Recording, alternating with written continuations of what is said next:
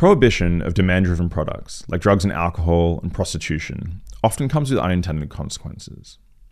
This conversation explores the unintended harms of criminalizing the trade in human organs and whether prohibition of the trade is ethically sound. I speak with Professor Frederike Ambagtsheer, who's currently researching organ trafficking at Erasmus MC Transplant Institute in the Netherlands. We discuss what's currently known about the illegal trade in human kidneys and other organs.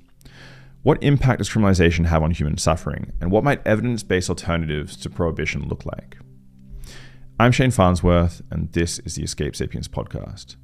These conversations are supported by the Andrea von Braun Foundation. If you enjoy what I'm doing, please consider subscribing, liking, and sharing this content. And now, here's Frederike Ambagtsheer. I hope you enjoy. Escape Sapiens. There's two things that I want to talk about primarily today. So two main goals. The first thing is I have sort of a media representation of what the illegal organ trade is in my head. And so my first goal is I want to get an idea for what the realistic organ trade looks like in practice. So that's one of the first goals. And the second is I want to explore how effective prohibition is. So I want to know if there are perhaps more nuanced approaches to regulation that might lead to more harm reduction than just banning the organ trade outright. So that's sort of the two things I want to start with. But before all that, just very briefly and sort of to kick things off, what distinguishes illegal organ transplantation from the legal variety? And what percentage of transplants are of the illegal variety? Well, very broadly speaking, it is the non-payment principle for organs that would distinguish globally the legal transplants from illegal transplantations. The non-payment principle being that we are not allowed to buy organs, we're not allowed to sell them, we're not allowed to broker them or recruit individuals to sell or to buy. We're not allowed to facilitate transplants that involve organs that have been bought from people or that are being sold on to others. So that is, first of all, one of the main general distinctions. And the other would be that if there is exploitation involved, that would definitely also be considered an illegal transplantation. And in terms of numbers, there's one very rough estimate that has been given by the World Health Organization in 2007. It's been reproduced since then as the main metric when it comes to the scope of the organ trade worldwide. However, there is not a lot of data to support this estimation because we are dealing with a dark number. There's no database that allows us to quantify or estimate reliably how many illegal transplants are actually performed. But according to the WHO, the World Health Organization, it's roughly 5 to 10% of all transplants worldwide, which amounts to roughly 5,000 to 10,000 illegal transplants per year. And is there a difference legally between the commercialization? So there doesn't seem to be a difference between the commercialization and trafficking. They're sort of all bundled together. Yes. So both exportation and payments for organs. Yeah. So what's the reason then for the illegal? Is it just there aren't enough organs, or why is it that there needs to be a trade, or why is the trade successful? I mean, definitely the scarcity of organs worldwide that are available for transplantation is one of the main explanations that there is organ trade, but it would probably be too simple to say that that is the only explanation, because it wouldn't explain why in some parts of the world we see or we hear about more organ trading than in other parts. And obviously there is a whole complex play of factors that play a role in causing the organ trade. So also migration, conflict, corrupt governments, all these factors you can also see as possible explanations for the organ trade, or at least opportunities for organ trading. I know that, so I was reading some time back about after the Battle of Waterloo, people were scavenging the dead bodies for teeth and using them in all sorts of dental operations, and these became known as the Waterloo teeth. Has there been an uptick? Do people know if there's been an uptick following, for example, the migrant crisis into Europe or the local conflict in Ukraine? Or do you often see that happening, or is it not known? There's definitely evidence that those who sell their organs are more likely to have a migration background.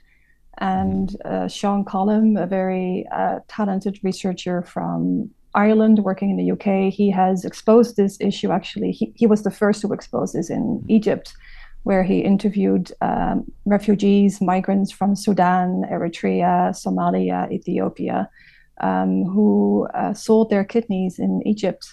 And some of them used that money to pay smugglers in order to facilitate entry into Europe.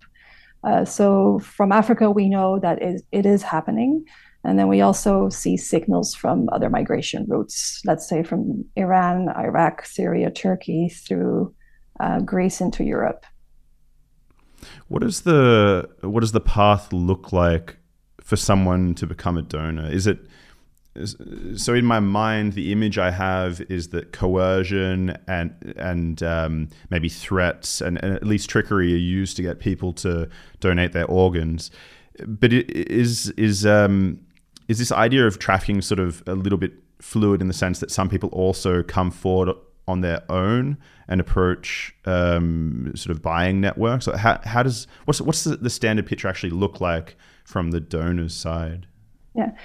Well, let me maybe first be clear on terms and definitions, because I know that there are some people out there who have problems with the word donor or donation, because for many it implies some form of altruistic donation that doesn't involve payment. I do use the terms of seller and donor interchangeably in some of my research, but just to be clear, there is living kidney donation is an accepted practice globally and involves a lot of living kidney donors that are accepted as donors to donate their kidneys legally into the system. But when we speak of organ trade, just to keep it clear for those who are listening, that it is the sellers that we're speaking of, those who sell their kidneys. So for them, we know based on the available research that we've been doing, at least for networks that have some form of organized illegal transplantations, they prefer, so recruiters, brokers, doctors who facilitate illegal transplants, they prefer to use advertisements, let's say, in newspapers, but mainly also online, where they post the opportunity for people to sell. And they just wait until they are approached. And this is a very sophisticated way of recruitment, because let's say if the case is identified and investigated by the police, it is a bit more difficult than to prove there was exploitation, because the seller voluntarily, in quotation marks, wanted to sell his or her kidney. So I have never come across a case where someone was physically forced into selling. Usually subtle ploys are used. The promise of money is used to recruit individuals who then willingly or voluntarily consent to sell their kidney. And again, I mean in quotation marks. Do those individuals, is it usually then that in country those people will undergo a procedure, or do they get flown? What does the journey look like from coming forward and answering the advert to being on the operating table? Does that journey take a long time? Are there checks done for patient diseases or any complications that might arise? How does it look to them on the again, the seller end? Well, we're just only now learning about the different phases of the organ trade, and what we're learning is that it has many different facets. That you can see it raises a lot. That it takes place along a spectrum of different types of forms of organ trade, involving very organized forms, transnational, global forms of recruitment and travel and so forth. But we also know that there are smaller forms of organ trade involving only 2, maybe 3 individuals that take place very locally. So it's important to make this remark that not all forms of organ trade can be put under one label or under one header. But we do know that the more organized forms of organ trading involving criminal networks that collaborate on a transnational basis, that they prefer conducting living donor kidney transplantations, meaning that they indeed recruit donors and recipients, the recipients being the patients who buy, and then enabling them to travel, usually to a third country. So there would be the country where the donor comes from, the country where the recipient comes from, and then the country where the illegal transplantation actually takes place. And that normally would take place on the same day. So first you have the donor nephrectomy, where you remove the kidney from the donor and then immediately transplant it into the recipient, which is really not that different from how a legal living donor kidney transplantation takes place. Locally, nationally, within countries. But so if I understand right, all of these, the majority that you know about it, happening in real hospitals with real surgeons who are qualified. Is it always with surgeons that are qualified to do those surgeries, or is it also being done sort of in hospitals by? I guess what I'm curious about is from the picture I have. When you talk about these cases with large networks, which involve multiple countries and potentially very powerful people, or maybe even the higher ups in the hospital staff, I sort of wonder how these networks start. Whether they start off with a doctor who just has sort of the idea of making a bit more money, or is it organized crime that then ropes in doctors? What's the picture there? Do you know? It's quite difficult to research the embeddedness within the medical sector and the motivations of why doctors are doing this. We're still trying to actually, reach out to doctors to see if they are willing to speak to us about this. Let me first say that all of the cases that have been officially reported, so official criminal cases reported by countries to organizations like the UN or the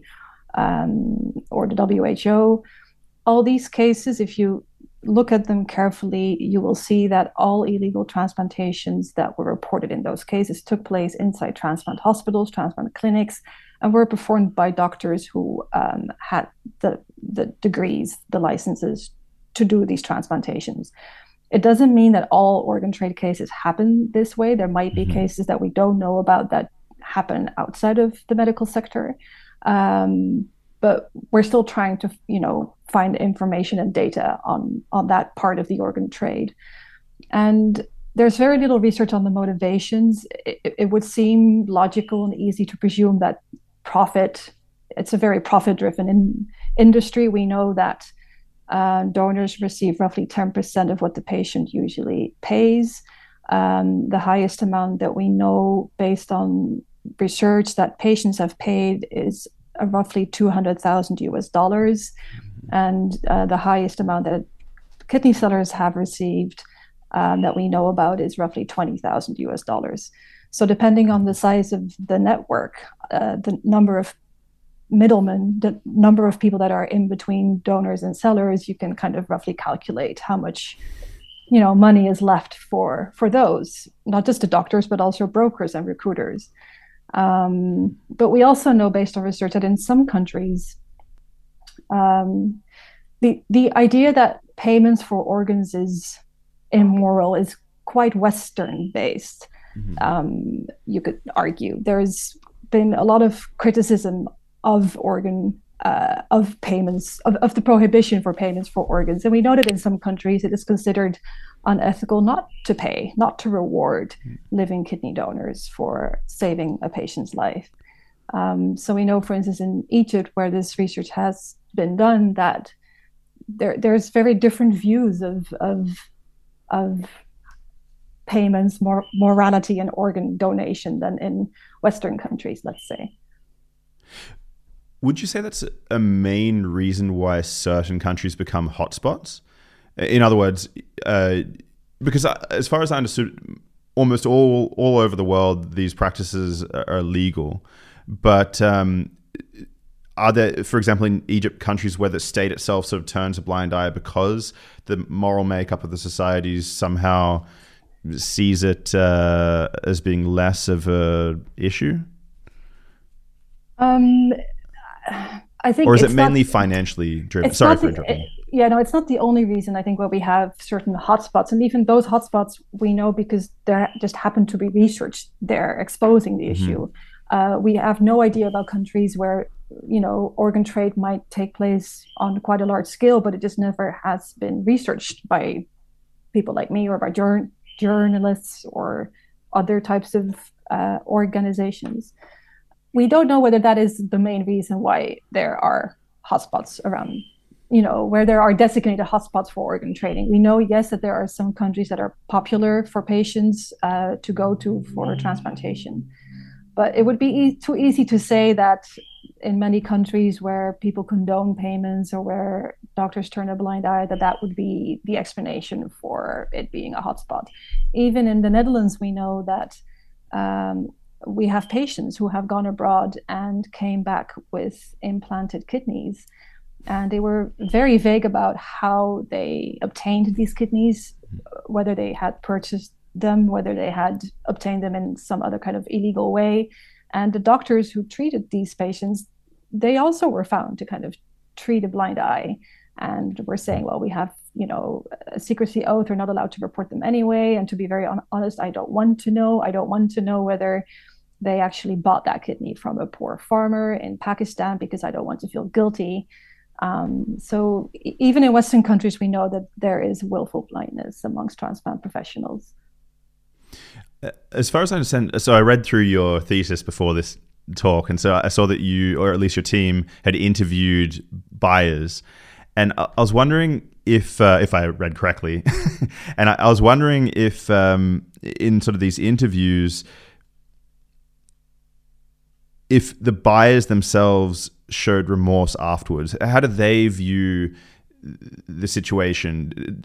I mean, they either have to buy or maybe die if they can't find an organ. So how do they conceptualize what they've been through? And in general, do they also have a problem with the purchase?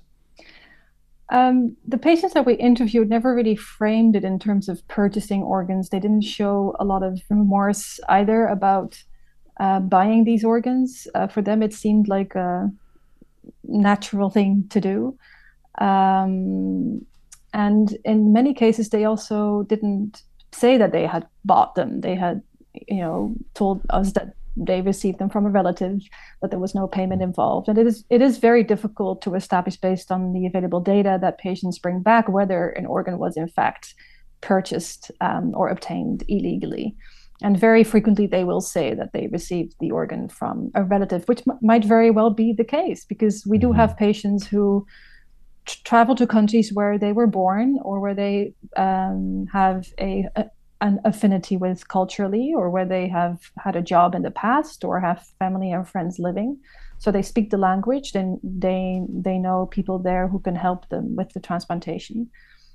So who are we then also to think that they may have received these organs in a immoral way? Mm-hmm. I guess also for myself, it's very hard for me to picture myself in the shoes of someone who requires an organ. And so it's very easy from my position to sort of, throw shade over people who have really, I mean, this is people who have to make very hard decisions themselves. Are you able to sort of paint a picture of, for example, someone who needs a kidney? What does the story look on the buyer side for someone who sort of, how old are they in general? What medical problems do they have that give rise to the need for a kidney? What's it like, for example, being on dialysis? Are you able to paint sort of a picture of what they go through before deciding to try to purchase an organ? People who develop chronic renal failure are usually a bit older. So let's say, I mean, I don't know exactly the average age of kidney patients, but they do generally tend to be a bit older. But the course or the prospects for these patients will vary a lot depending on where you live. So it will make a huge difference whether you are born in Mali, let's say, and you develop chronic renal disease, but you don't have access to dialysis or transplantation, as opposed to being born in Sweden or the Netherlands, where the system doesn't only have a health insurance, but it is probably also more likely to get you a transplant. In many countries where there is no treatment or where there is difficult access to treatment, it also will very much depend on how wealthy you are. And of course, the length of the wait list for a transplantation, the degree to which a country is willing to perform living kidney donations also makes a big difference. So there are some countries who have very low numbers, who are very reluctant to encourage living kidney donation, whilst other countries, and the Netherlands, where I am from, where I work, is an example thereof, are quite liberal with encouraging living kidney transplantation. So for many patients, this is actually the preferred treatment. And when somebody or has end-stage renal failure, he or she will probably be told that a living kidney donation is the best bet, and he or she will be helped to find also a living kidney donor. But this doesn't happen in all countries, unfortunately. If someone already has renal failure or some disease that means they need to have, for example, a kidney transplant, are they also more likely to damage a donated kidney? What I mean by that is, how long can they survive off the donated kidney? Is that also going to lead to destruction of the kidney, and so they'll need another one, or how does this work? So very generally speaking, if you receive a kidney from a deceased kidney donor, that will last roughly 10 years because the body does naturally reject the kidney, which is why patients have to have or take immunosuppressant drugs. But very generally speaking, on average, a deceased donor kidney would last probably around 10 years, whilst the living donor kidney lasts 20 to 25 years. And so, there are many reasons actually why countries prefer conducting living kidney donations. Also because the risk for the donors has greatly decreased over the last few years, because we now extract kidneys in a laparoscopic way. So we don't do it in the old-fashioned way anymore, at least in many Western countries. That involved a big incision, and you would have to spend a week in the hospital to recover. This doesn't really happen that frequently anymore. So the laparoscopic way of removing a kidney means that if it's done well, if there is no complications, you can basically go home after 2 days. So it has also even become a routine procedure in many transplant hospitals, including the Erasmus Medical Center where I work. Is that also the case? So that's the case for legal transplants, and I guess the same system is in place for illegal transplants. Do you know from the cases that are known of whether the sellers or the donors also have good treatment, or what does the outcome look like for someone on the donating or the selling end? In the criminal cases that I studied, unfortunately, no, the donors were not treated well at all. So, for instance, they were told that the procedure was completely free of any medical risk. We know there have been cases where donors weren't screened at all. So they were deceived in several ways, being told that they could easily live with one kidney, which is true. But if you are, let's say, a bonded laborer and you do very heavy physical and intensive work, and you are discharged after the operation within 2 days with a huge gap in your stomach still, because they don't do it laparoscopically on the black market. They do it the old-fashioned way. This raises a lot of concerns and problems for the donors who cannot afford to recover and take the time that they need to go back to work to get wages. And what is also an important explanation for why donor sellers are much worse off on the black market is because, as a criminal network, as a doctor having just performed an illegal transplant, you don't want your victims or witnesses to be at the hospital. You don't want them to be lying there hanging around just in case there is a police investigation. So there is an interest in discharging your patients and your donors as fast as possible. which goes against all kinds of medical norms and medical practice. But it makes me wonder, because I would think that if you have someone who gets sick, that's also a signal that something terrible has gone on. Isn't it sort of a risk to have people leave the hospital and then show signs of problems? Or are these people who are so poorly and so low in power that it doesn't really matter what happens to them as long as they're outside the hospital? They don't have enough power to complain. It's a very interesting point that you raise, because this is in fact how one large criminal case that was in the media a lot, it was the Medicus case that was exposed in Kosovo. It's how it became known to the police and to other people, because one of the donors, after arriving at the airport and he was scheduled to fly back, he kind of fainted or collapsed at the airport, and he showed the custom officials and the police his scar, and then admitted that, he had traveled to Kosovo for a kidney sale, which is how the case came to light. And it does raise all kinds of questions, like why would this network take such risks? And after studying this case, one of the conclusions that we did make is that there was kind of some form of state condonement, tolerance from state officials, which makes one believe that the doctors and the brokers that were involved in this case felt like they could just get away with it. It makes me wonder what the benefit is to the state, because so for instance, if you have someone who's on a dialysis machine, that might be very expensive. Whereas when you get someone back who's just gone overseas and received in a kidney, say, in sort of a clandestine way, that may actually reduce the burden on the local state. Are there mechanisms like that, like benefits that I'm not seeing, that would sort of incentivize states to, not intervene? We really still need to uncover so much on state condoned crimes in general, but specifically with regards to the organ trade, we know too little to actually make any kind of statements on the degree to which states even know or tolerate it.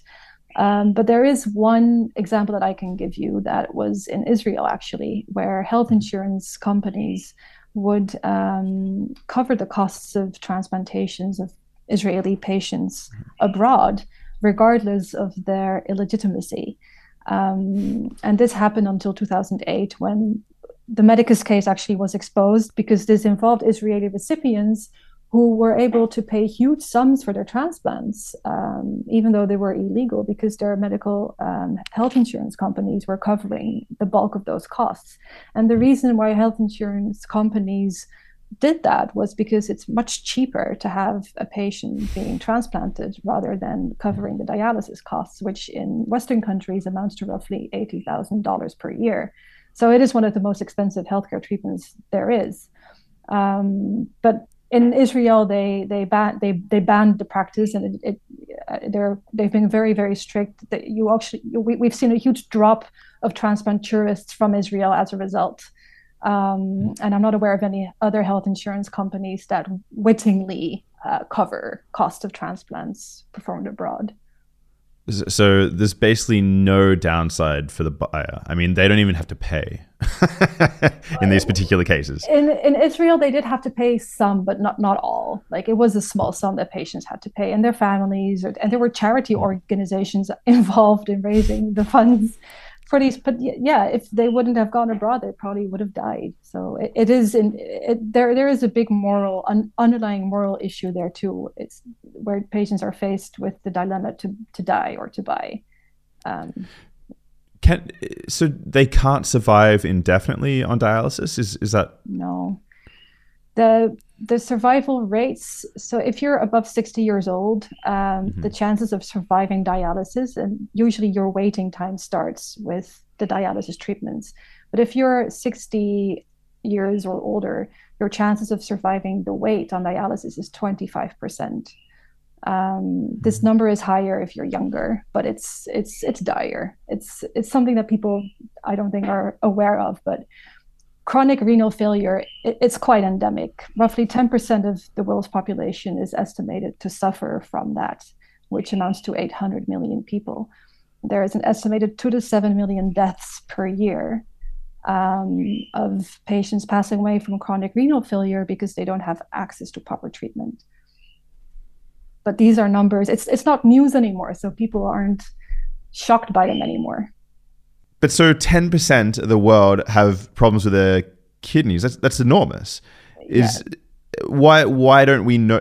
What stage is the level of disease? Is this people who are going to die from this condition, or is this low-lying symptoms, or what does it look like for these 10%? No, it's with chronic renal failure, meaning that if you don't get treatment, and especially if it goes into end-stage renal failure, which means that your kidneys function roughly maybe for 17%, it means you need to have dialysis or a kidney transplantation, and if not, you will die. And I suppose in many parts of the world, there's really no access to dialysis as well. Exactly. I don't know from the top of my head how many countries actually offer dialysis treatments. My guess is that even many countries that do offer them, you would need to be very rich in order to afford continuing frequent dialysis treatments. And in terms of transplants, roughly 70 to 75 countries worldwide, which is less than half, actually offers kidney transplantation. And does this result from, for instance, diabetes, or is it nutrition, or what leads to these sort of conditions? There is a range of factors that play a role. Of course, diabetes is one, or obesity as well. Not having proper access to healthy foods, or not being able to afford healthy foods. So we know that especially people with, as we would say, having a lower socioeconomic status are more likely to get sick. Yeah. And so if I'm someone, say, let's say 65 years old, who's on a dialysis, you're lucky enough to get access to a dialysis machine, what is that? Is your health deteriorating through that process? And so you're every day seeing what's happening to yourself. And I mean, this is the sort of thing that I can imagine would prompt people to really seek out alternatives. Yeah, I mean, let me be clear that without dialysis, you will pass away. So we're very happy and grateful that it is there. It is a life-saving treatment. However, if you're on dialysis long enough, your body will degrade, and you will, there are patients who have been on dialysis for so long that they don't really qualify for transplantation anymore because they're too weak. The doctors predict they probably won't survive the transplantation. Which is why in some countries, doctors, and this also includes, let's say, Sweden, the Netherlands, the UK, where transplant professionals are encouraging so-called preemptive living donor kidney transplantations, meaning that even before the dialysis treatments start, patients are encouraged to find a living kidney donor. And we see that the survival rates for patients who get a transplant even before starting dialysis are the best. It's the best option that you can actually have as a patient. In terms of the donations from non-living patients, why? I think I read somewhere that it was 60% or something like this of people are on the registry for donations in, for example, the United States. Why is it that if that's true, why is it that despite large numbers of people being on the donation lists, it's not possible to get a kidney from someone who passes away to someone who really needs it? Is it just that the people who tend to die are already old themselves, or is it that it's difficult just in the pipeline from getting someone who's died quick enough to the operating room? What are the bottlenecks there? No, it is really that as a global population, we are getting much and much older, which is an amazing, fantastic thing. I mean, back in the day, we would pass away at roughly maybe an average of 40 or 50. And now that number has increased a lot. However, the downside is that usually once you're above a certain age, you're also more likely to get cardiovascular diseases, cancer, for instance. So these are all usually contraindications for deceased organ donation. So even if you are registered as a deceased organ donor, if you pass away at 70 with a heart problem, you're not going to be a very suitable deceased organ donor. And the best deceased organ donors that we can get are those who are young and who are in a very traumatic accident and pass away, or let's say brain dead, but still have a beating heart. However, we do see that in many countries, road accidents, especially fatal ones, are decreasing, which is a problem for those who are waiting, especially if you're waiting for a heart or a lung, for organs where there's no alternative of a living organ. If you are that patient waiting, it's pretty rough. So it is not just only about your willingness to donate or about adopting presumed consent systems. Of course, these are very important things and they should happen, and we encourage them all the time, and we should do as much as possible to also increase deceased organ donation. But in the end, it will never be enough to fulfill demand, especially not with kidneys, which is why more and more countries are now also performing living kidney donations. It makes me wonder, so for some patients, at least, the sort of illegal route to purchasing an organ is just more efficient for them than the legal route. And so if I was someone who was sitting on a dialysis machine, or someone, for example, who has been recommended to receive a new organ prior to going on dialysis, the preemptive cases, how quickly can the illegal system move? From me making my, asking around and finally being on the table in some other country. Yeah, that's a very important, very good question. But it's difficult to know the answer because we have spoken to so few patients who have actually bought organs. So it is really something that we are still trying to figure out. But we do know that even if you just go on the internet, it's like a wild, wild west out there when it comes to advertisements for organ, for commercial or presumed illegal organ transplantations. There are so many ads, even on Facebook, of people just advertising their kidneys and saying they want to sell, and they're just looking for a place or a clinic. And you can, in fact, see all these trails of messaging on these Facebook pages where you see very vague answers from people, possibly even transplant clinics, answering these people and saying, "Oh, please send me a PM, please send me a PM." So it seems to be that even the internet is a very important facilitator for transplants abroad. But unfortunately, there are so few researchers that study the organ trade. There's roughly maybe only about 5 of us who conduct empirical qualitative fieldwork on the organ trade on a day-to-day basis. And it's far too little to actually expose these kind of issues and to answer questions like the ones that you're asking now. See, that's another thing I was wondering about, because if people are indeed putting out advertisement, there's sort of 2 interesting follow-up questions, which is that if people are putting out advertisements for their own organs, then number one, it makes me think that if people can actually find these advertisements, then so can law enforcement, and this must be an avenue through which you take down whatever these networks are. But if you say, as you say, if there's only 5 people that are really looking into this, or if the law enforcement isn't properly funded, is that the case? There's just not enough resources to catch. Well, let me be clear that there's only 5 that I know of scientific researchers, researching and publishing on this. I don't know about how many law enforcers are out there actually actively scrutinizing the internet for advertisements for organ sale.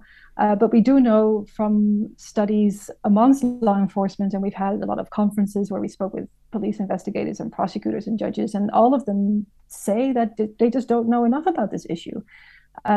Many of them told us that they didn't even know that organ removal could be a form of human trafficking. Usually when one speaks of human trafficking, you speak of labor exploitation, sexual exploitation. Many don't even know that it can also involve organ trafficking. It's just not on the radar of enforcement. There is a huge lack of knowledge, a huge lack of awareness, but also of knowing like where to look. And especially the embeddedness within the medical sector is an issue, because doctors with the secrecy oath are very likely not to report cases. If they would be, implicated themselves. So this is obviously also a problem that needs to be tackled. I guess the second question that it sort of sparks in my mind is, are the sellers themselves, can they be prosecuted? Are they sort of criminally responsible for selling their own organs? This is another big problem.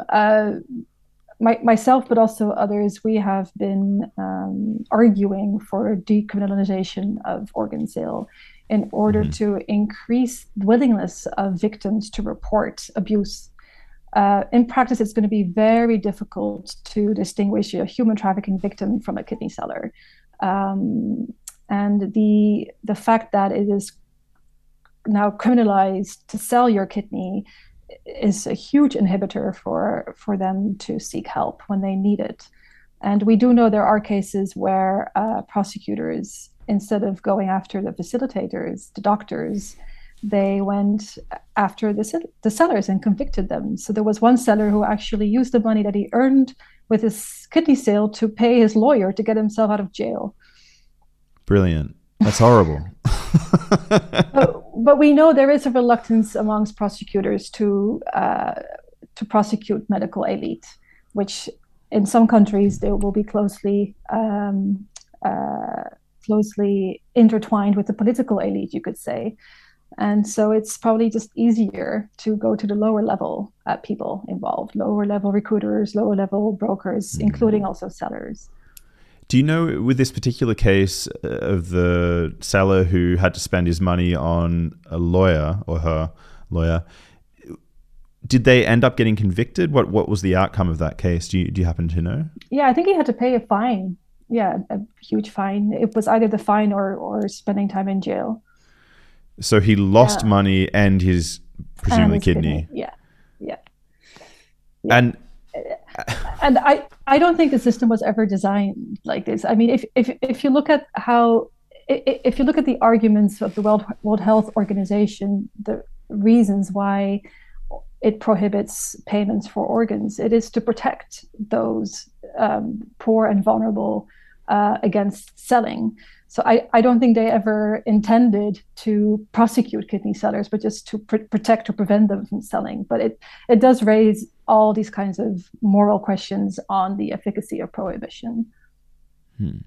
I suppose it's very similar in some ways to other crimes of demand, like prostitution, weapons, drugs, this sort of thing. Would you say, so is it in your view that sort of prohibition is really constructing these criminal networks and creating more problems, or at least are there, do you think prohibition itself is creating a bigger problem than it's solving? Well, it is an important question that needs to be studied, and Sean Conlon was actually, or has been so far, the only one to study this in a rigorous long-term way, because he was traveling to and from Egypt between 2014 and 2020. And during this time, the Egyptian authorities would increase penalties against organ trading. They would increase penalties against people smuggling. And they also tightened, or were encouraged by the EU to tighten migration laws. And during this period, Sean found that the trade became more violent, it became more organized, it went more underground. But there were definitely more violent means of recruitment of kidney sellers as a result of these stricter laws. All of them also involving stricter penalties for organ selling, which only worsened the situation and the outcomes for those who eventually did sell their kidney. We would need better research or more of that kind of research in other parts of the world to assess whether this happens in other places as well. I'm not sure if all countries should just completely decriminalize the entire organ trade. I don't know if I don't think that would be an ethical solution. It really much depends also on how strong a government is, where it ranks on the Transparency International's corruption index. It depends on a lot of factors. But Iran is an important country to look at for how it can be done differently, because they do pay living kidney donors in return for their kidney. And in this country, if you look at the research that has been conducting there, you see there is much less exportation being reported by kidney sellers because it is not criminalized. As a result of that, they are properly screened beforehand, because there is not a black market, or at least not a black market within hospitals, because you are allowed to sell into the system. These donors are taken care of, medically speaking, both before and after their donation. They have access to follow-up treatment. In case there is abuse or exploitation, they can safely report that without running the risk of being convicted themselves. Some small factors like this can already make a huge impact. And I do know that in Iran, there are also some areas where they do prohibit certain transactions between donors and recipients. For instance, in Shiraz, they do still criminalize payments. But overall, what you do see is that donor sellers seem to be much better off there, rather than if you compare it to other countries where there are black markets flourishing. Have there been interviews done with donors, for example, in Iran, sellers, to see whether in those cases they're happy with the outcome? Is it? Yes, so there has been brilliant research by Sigrid Frey-Revere. She is from the US, but she spent a long time in Iran, and she traveled throughout the entire country, throughout all of the different regions where they have different laws and policies in place. And so she is the only researcher that I know of that until now has actually been presenting data rigorously in a qualitative manner from all over the country. And you do see mixed reports. So and this is because Iran allows, so there is a state payment from the government, the equivalent of $4,000 that each donor seller will receive from the government.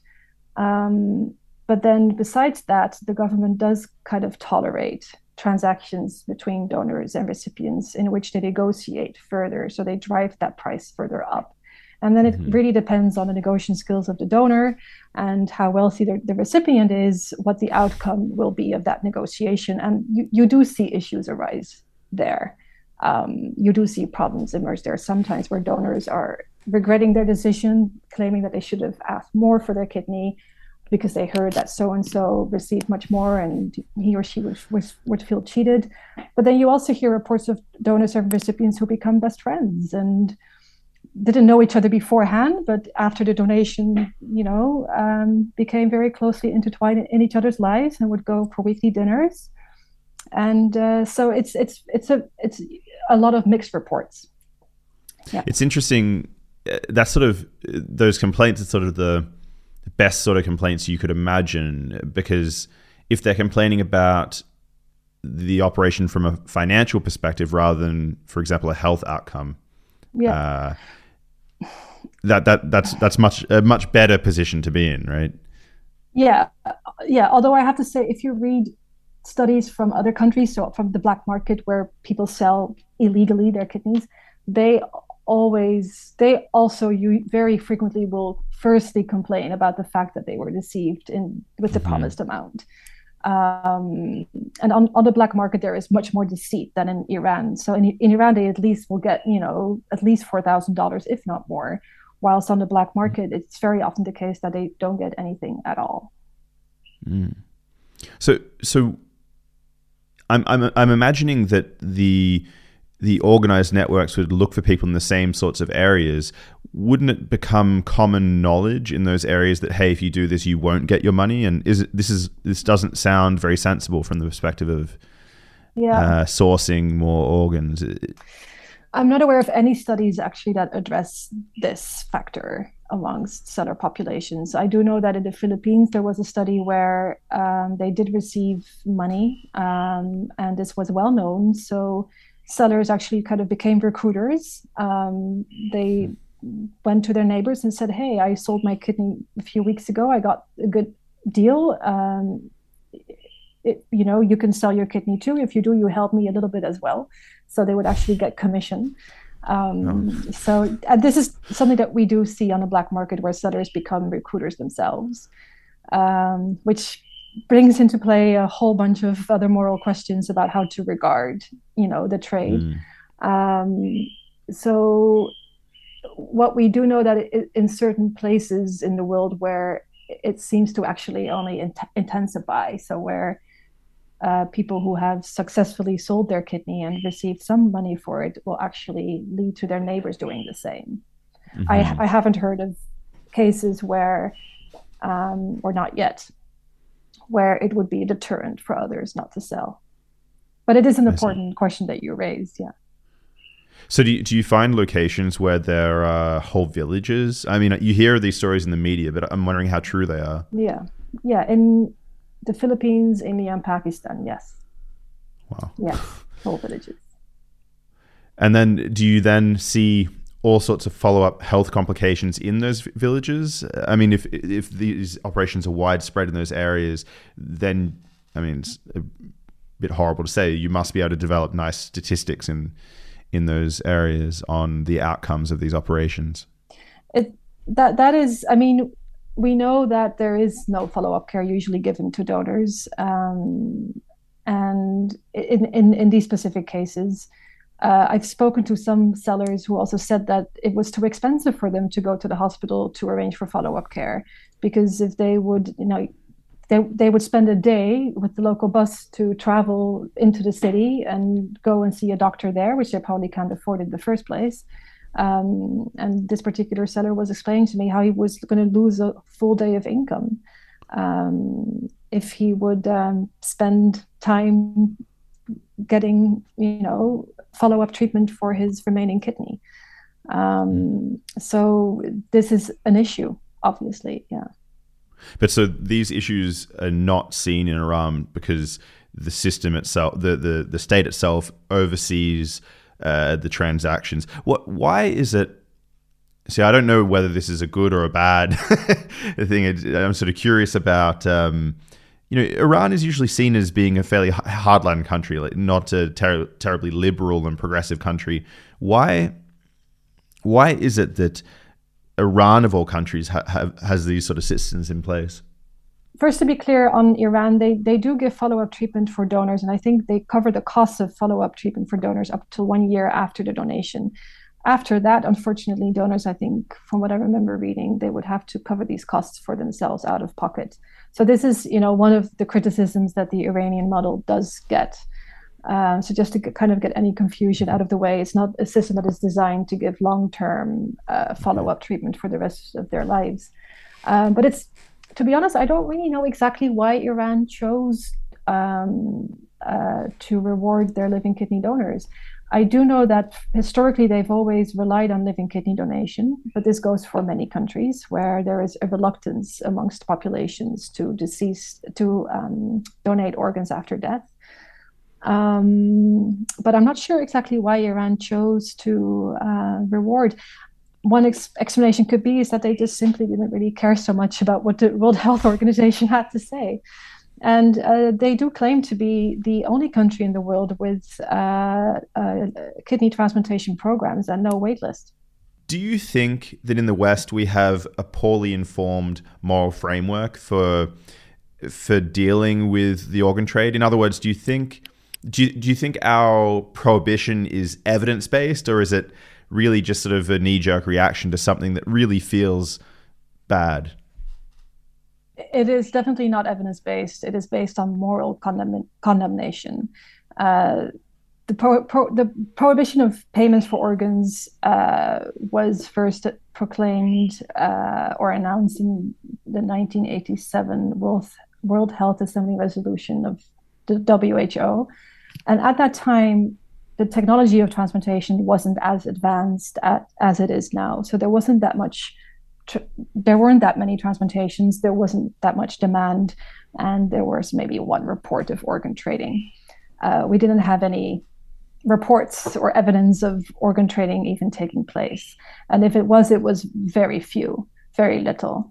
Now, 40 years later, it's an entirely different situation. But already since the late 1980s, there has been critique of the prohibition where ethicists, philosophers, transplant professionals would scrutinize the arguments behind prohibition and say, wait a minute, we should discuss this. These reasons are not as evident as they appear to be.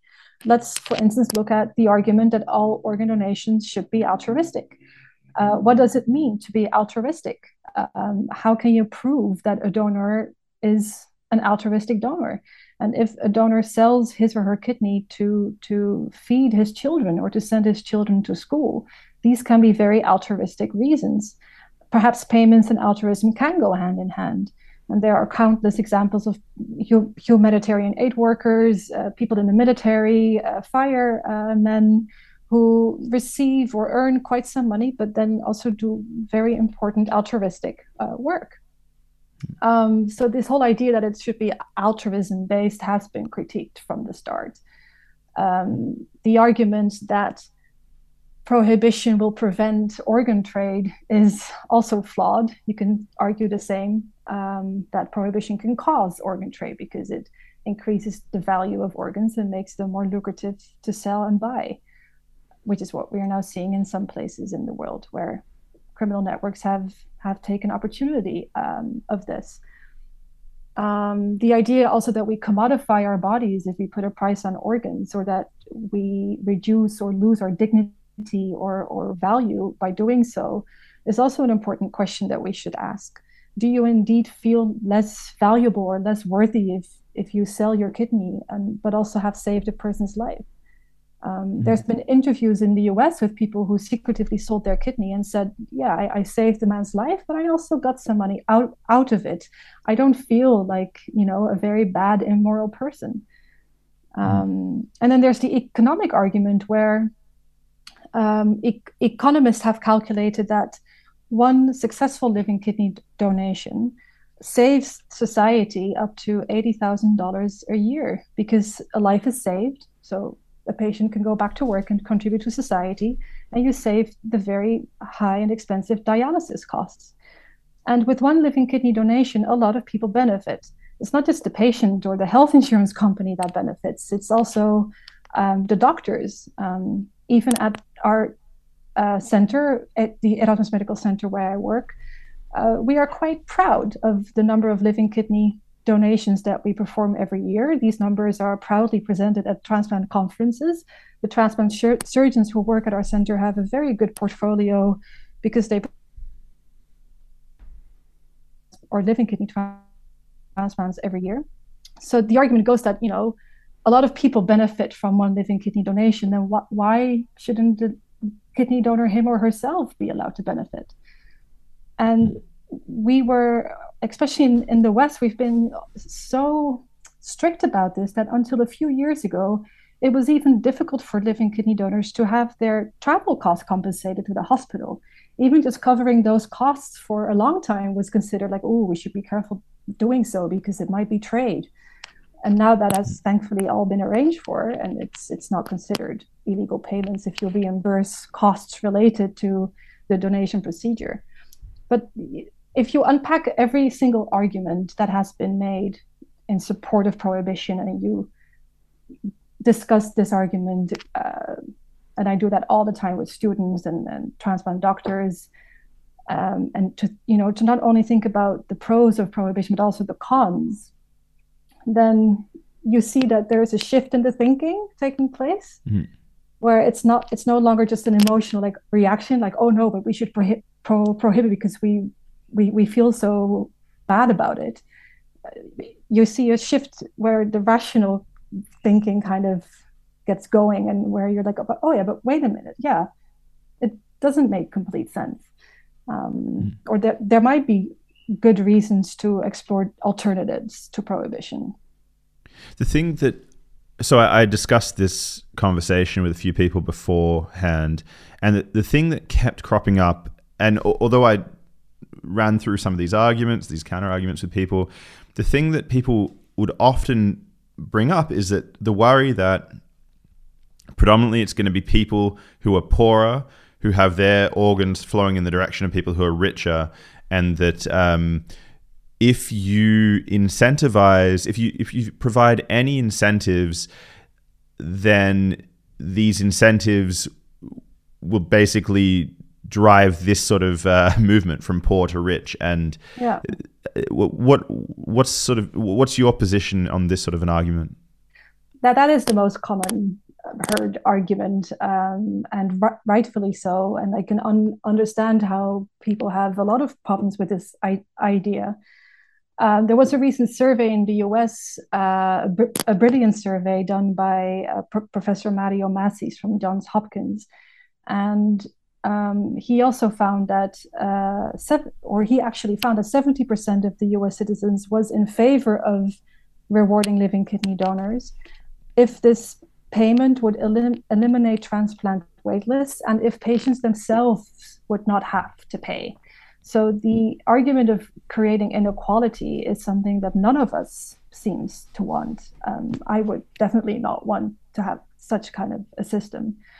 And philosophers have for many years now been even advising governments about this, stating that perhaps the most ethical way would be to adopt a so-called monopsonistic market, where you have only one government or one government body that pays the same amount to all living kidney donors, and also ensures that the allocation of kidneys is done in the same ethical way as is done already now, and that donors and recipients will never be able to meet each other. So you do it completely anonymously.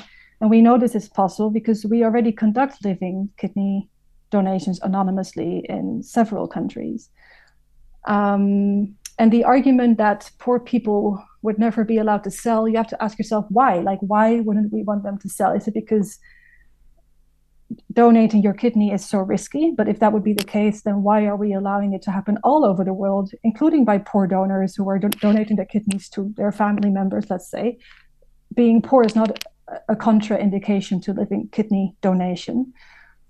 Some would also say that's probably quite paternalistic to say that only the rich people are allowed to sell, and that poor people are too poor to make voluntary decisions for themselves. And you could also think of safeguards to put in place. So to, let's say, give them the opportunity or a lot of time to really think about whether they really want to do this. So if you would devise such a system, to at least build in a long time period where they get all the proper information they need to really think it through. And I'm not sure if I'm even a proponent of implementing such a system blindly. I've always said that we should at least try, that we should at least do some kind of trial or experiment very locally or within a very small country or region, and to really evaluate and monitor it very, very thoroughly, and especially to get information about the individual experiences from both patients and donors.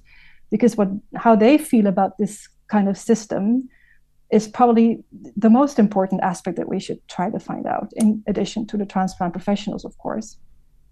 But until we try this, or unless we try this, we will never actually know whether our arguments against it are valid. Okay, so let's say, for example, we wanted to put forward some regulation. We wanted to step back from a pure prohibition approach, and we want to start thinking constructively about how to build a system that actually functions and minimizes suffering and reduces exploitation and so on.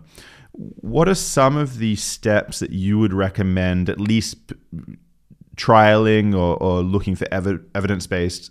What is the sort of evidence-based approach that you would want to trial in outline? Well, let's start with deceased organ donation. I think that should always be encouraged. And a presumed consent system, of course, it will still not be enough to get enough organs, but at least, implement that as a country.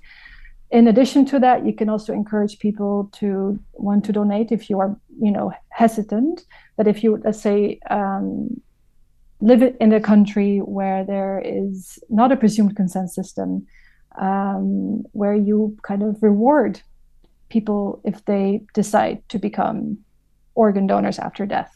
You can reward them, let's say, with if they want to get a passport, sometimes there's some kind of fee involved in getting that. You can, give that them for free. Same with the fee for a driver's license. Or you could give the family members of a deceased donor cover the costs of the funeral, let's say. So these are like small incentives that you could consider doing.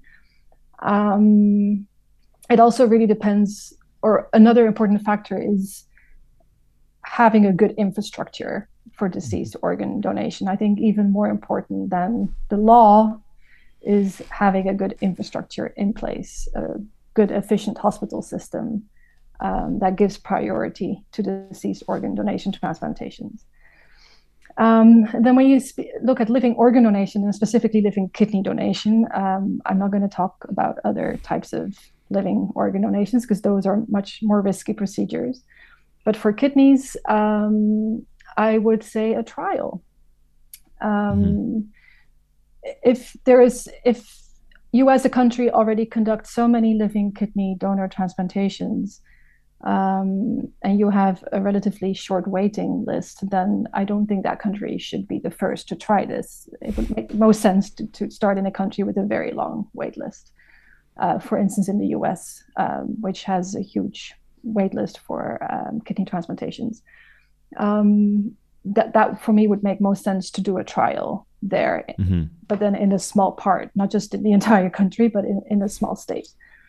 To conduct a trial to see what kind of incentives would work. And this could be monetary, a lump sum, but you can also think of installments rather than just giving one lump sum directly or instantly. Or you can think of non-monetary aspects, let's say a free health insurance for life, which, if you look at it in the long term, amounts to a lot of money. And to just really see and test and evaluate whether such a system would have more benefits than the current prohibitionist system. So that would be a good starting point, in my view. I guess also if you offered people free health insurance, it might have the outcome that they actually have an extended life after donation or improved health after donation, particularly if they were not in a bracket that, it depends on the country, of course, but particularly if they're in a bracket that doesn't have a certain level of care. Yeah. Is there any risk though that you make the incentive too great?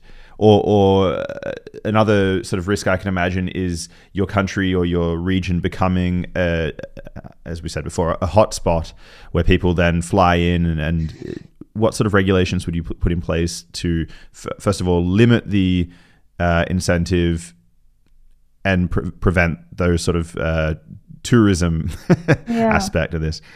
Well, to answer your latter question, all people that have advised for a so-called monopsonistic incentivized living kidney donation system have said that it should never go across boundaries. So it should be for nationals only, or people residing within that territory only, not meant for people from outside, which shouldn't be too difficult to monitor if you are strictly regulating it or controlling it from a government perspective. And with regards to the incentive, what is, I think, important is two things. First of all, ask the general public, what do they prefer? In the US, this has been asked in several surveys. I believe most US citizens said they thought $50,000 would be an adequate incentive, whilst in Europe, Europeans are quite against the idea of a lump sum. They prefer a free lifelong health insurance. So I would say, firstly, ask the public what they want or think, and also make sure you have a task force filled with very bright people, including economists who really think about these things. And it would be part of the testing, the trial, to maybe even try out different types of incentives. One thing I wonder about is whether this sort of approach would also reduce the pressure on family members to donate when they may not want to. So right now, for instance, where there are long wait times and where supply is not good, there may be family members who really don't want to donate an organ, but really feel for familial ties or for whatever reason that they really have to. And so this might have sort of paradoxically, it might actually reduce those feelings of pressure having a system in place which allows. Definitely. There have been some patients who've said that if they could choose, they would prefer a kidney from an anonymous donor rather than from a close relative, exactly for that reason. You're absolutely right. It makes me wonder, is that another reason that people decide to go the illegal route today, because they don't want to place pressure on their own family? Some patients, So some patients that we spoke to did say this. Yeah, I forgot to mention that earlier, but yeah. So they actually, and maybe they even do it secretly behind their family's back in these circumstances as well. I wouldn't be surprised. I don't know about that. I don't know. There's no numbers on that. No. Okay, so the idea then, basically, if I understand correctly, is to separate trafficking from commercialization to start with. Yes. But the idea is that trafficking is still illegal. That's so so you put laws in place which stop people from crossing boundaries. So, for example, you can only have a donation from someone who's from your country, for instance, and then you allow for commercialized trade, which would hopefully stop people from, first of all, being pressured, from not getting the money they're promised. So this is sort of the approach. It's not that you want to legalize trafficking. It's that you want to legalize the trade aspect. Exactly. Yeah. And still have penal measures in place for any kind of harm that we find unacceptable within that system, including exploitation or illegal profit making from some individual doctors. Who knows? Like there would still be penalties in place. The rationale is that currently we rely too heavily on a criminal justice response to everything that we find, at least from the West, morally condemnable. But that is not a solution to a demand-driven activity. And not all of those activities involve social harm. Not all of those organ trading activities could be considered a crime. There's a different way of approaching that, in my view. Can I ask,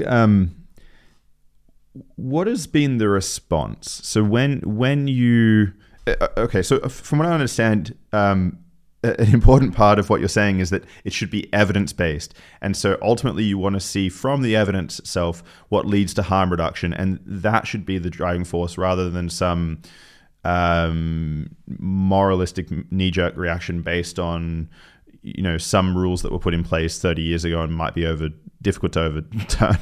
Yeah. So let me ask, what has the response been? So when you talk about this with people, do you tend to see people act negatively towards the proposals that you're suggesting? Yeah, very much so. You see both. So there's people who say, no, we should never want to even think about such a system. It's a sliding scale. It's immoral to put any kind of price on body parts, including organs. And there's maybe the utilitarian view of people who say, but wait, we already have huge patient mortality rates. We have excessive black market abuses. Maybe the system would have a bit more benefits or more harm reduction approach. So it's quite, what's the word? You see quite a divided situation where there's two groups, and maybe a smaller group in the middle, which might include me, that says, but wait, maybe we should just first try it and maybe not implement it everywhere, and not have some kind of free trade. Like, I'm completely against even that idea, but to at least start small and do experiments. And I guess also you can do these experiments passively, because there are places like Iran that already are running systems that are quite different to that of the West.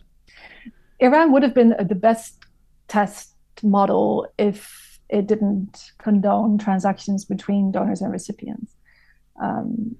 Yeah, I mean that's something that I wouldn't advise any government to do. So it's very difficult to perhaps try this in Iran unless they decide to forbid transactions between donors and recipients. But I want to sort of wrap up the conversation then with an eye for the future. And so do you think this is something that's going to come about through regulation? Do you think governments are really going to be driven towards regulation and removing sort of the arbitrary, sort of the complete ban, rather? Or do you think this is something that's going to really be solved, for example, by new technology? For example, you could have new technology where you can generate organs without needing donors. Which is going to come first in your mind? Yeah, it's a good. I mean, I was actually going to talk about technology because it's very difficult to predict what's going to happen because we don't really know what technology is going to do. But this year we've had some breakthrough xenotransplantations where doctors in the US were transplanting kidneys and hearts from pigs into humans. We have 3D printing. We have regenerative medicine or organs being grown from stem cells, or at least very small experiments in doing that. We have, even in the Netherlands, our kidney foundation is developing a prototype or is working towards doing that, like a machine kind of kidney that you can actually carry or put in your body. I don't even know exactly how it works, but there's all these amazing initiatives that are being undertaken that could change history forever. So it is very difficult to predict what's going to happen.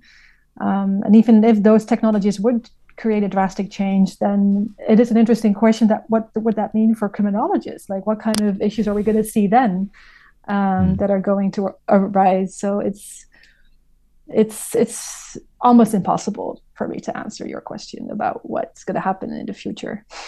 But maintaining the status quo would mean millions of continued patient deaths. But so we could have a situation where we don't even have to approach the moral questions. Technology will just remove the need for that discussion if things go really well. No, I think technology will always create new moral questions. That's what I think. We're always going to need lawyers and philosophers, I think. Yeah. And so let me finish with just your sort of dream for the future in this field. Then, if you started off, you finished your PhD, and then you continued on with research. What would be sort of the dream thing for you to uncover or for you to put forward? The dream outcome for your research?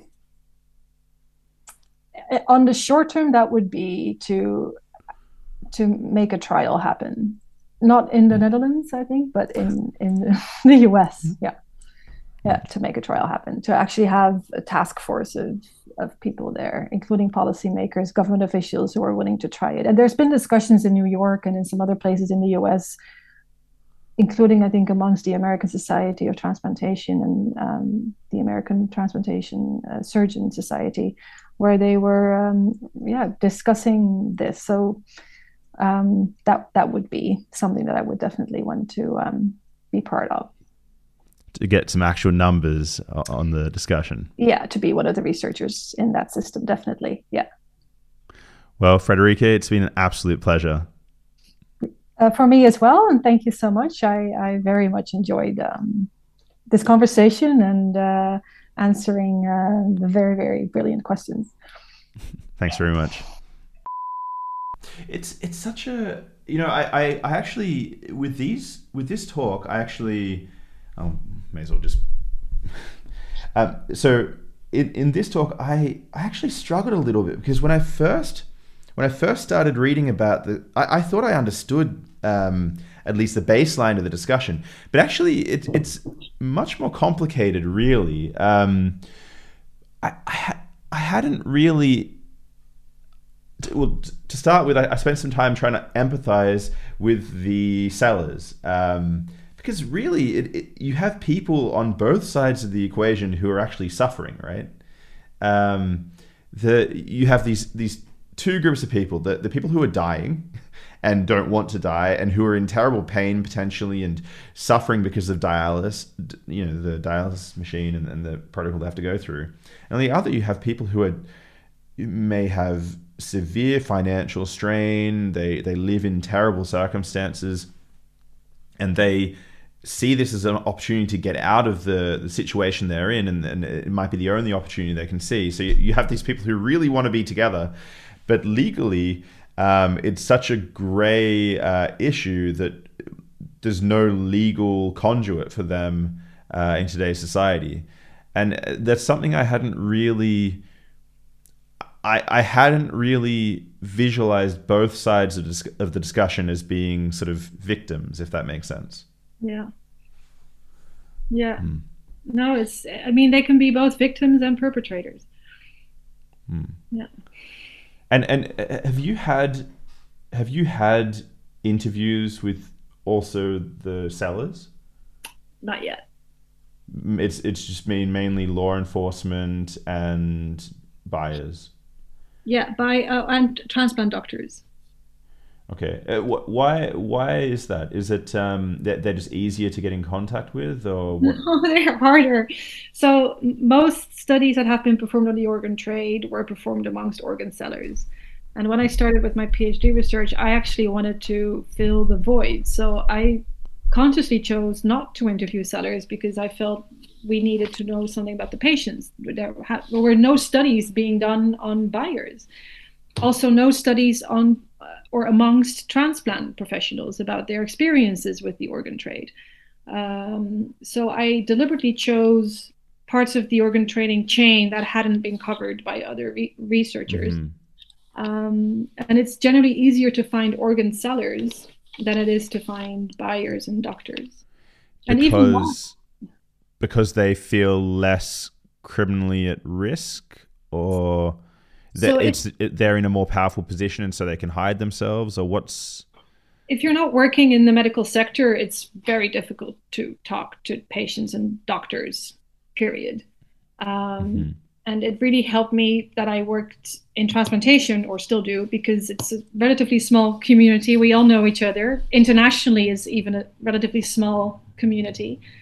So it was a little bit easier for me, I think, than for outsiders to find patients. And I needed the support of their doctors to speak to the patients. So it's not like you can just approach patients directly. You need to do it through their doctors. So in our case, all of our doctors knew exactly which patients had gone abroad. So they would ask patients for their consent to speak with us. And those doctors were willing to help us because we know them personally. So that's the main reason, I think, is this feasibility for me is a bit easier because of me working in the transplantation field. So in other words, other people hadn't touched on this because presumably non-disclosure agreements or sort of whatever those protections are that doctors have in place, which prevent them from talking about their patients, didn't allow access to previous researchers. And then you sort of had this opportunity that wasn't there before. Yeah, and there was a Swedish researcher as well who interviewed patients also with the help of Swedish transplant surgeons. And then we had a collaborator in northern Macedonia who is a nephrologist, and he actually interviewed his own patients who had gone abroad. So, but no one else has really done this. No, it's very difficult, or at least rare, to find data on this. And so when you spoke to individual patients, was it? It was. Do you think there's a bias in the ones that came forward, the ones that decided they wanted to speak with you? Why were they more willing than the others? I think I read in something you wrote that the people who had problems with their transplants were more likely to come forwards, whereas the ones that didn't have problems wanted to keep quiet, or maybe I've misread that. Yeah, I'm trying to remember exactly because it's been a while and we really didn't manage to interview that many patients. And I think most of them didn't really regard their transplantation as something illegal or immoral. So they were more open to speak about it. But to be honest, the details are kind of lost to me now. I'm trying to remember exactly the specific traits of these patients, like why they approached us. But I think it was the way that we framed it, the way that we approached them was really to like to speak about their transplantation abroad and how exactly that went. So we didn't even frame it as something illegal or criminal because we didn't want to assume that they had done something criminal or illegal. All we knew is that they had received a transplant abroad and it was unclear to us who their donors were. But for the future, because one of our aims is to interview more patients, we wouldn't do it just with a one-on-one interview. We would really probably take on a very different approach. I mean, another thing is, so right now, if I was dying and I needed a kidney, right now it would be a massive moral problem for me because I'd have to decide, look, I'm going to die if I don't take this. But in the current situation, in the current legal framework, this kidney, if I do this, if I pay for it, it's going to come from someone who is not going to receive treatment, who does not have a good, statistically, their outcome is not going to be as good if this was done through a legal channel. And so I have this massive moral problem. Whereas if there was a system in place where I knew that the donor was going to be looked after, they do receive the money that they thought they were going to get, they get adequate care, they have other incentives which are actually going to help them in life, then the moral issue is a completely different story. It's something that I might be able to accept or maybe even happily accept depending on the circumstances. And I think maybe that's something that is missing from the discussion because no one imagines themselves being the person there lying on either bed, I guess. Yeah. I completely agree. Yeah. Well, in any case, I should let you go. Frederike, it's as I said in our first discussion, I love the fact that you're actually putting forward solutions because it's very or proposing solutions because it's very easy to point out problems. It's a much harder job to actually put down concrete suggestions. So anyway, I've really enjoyed the conversation.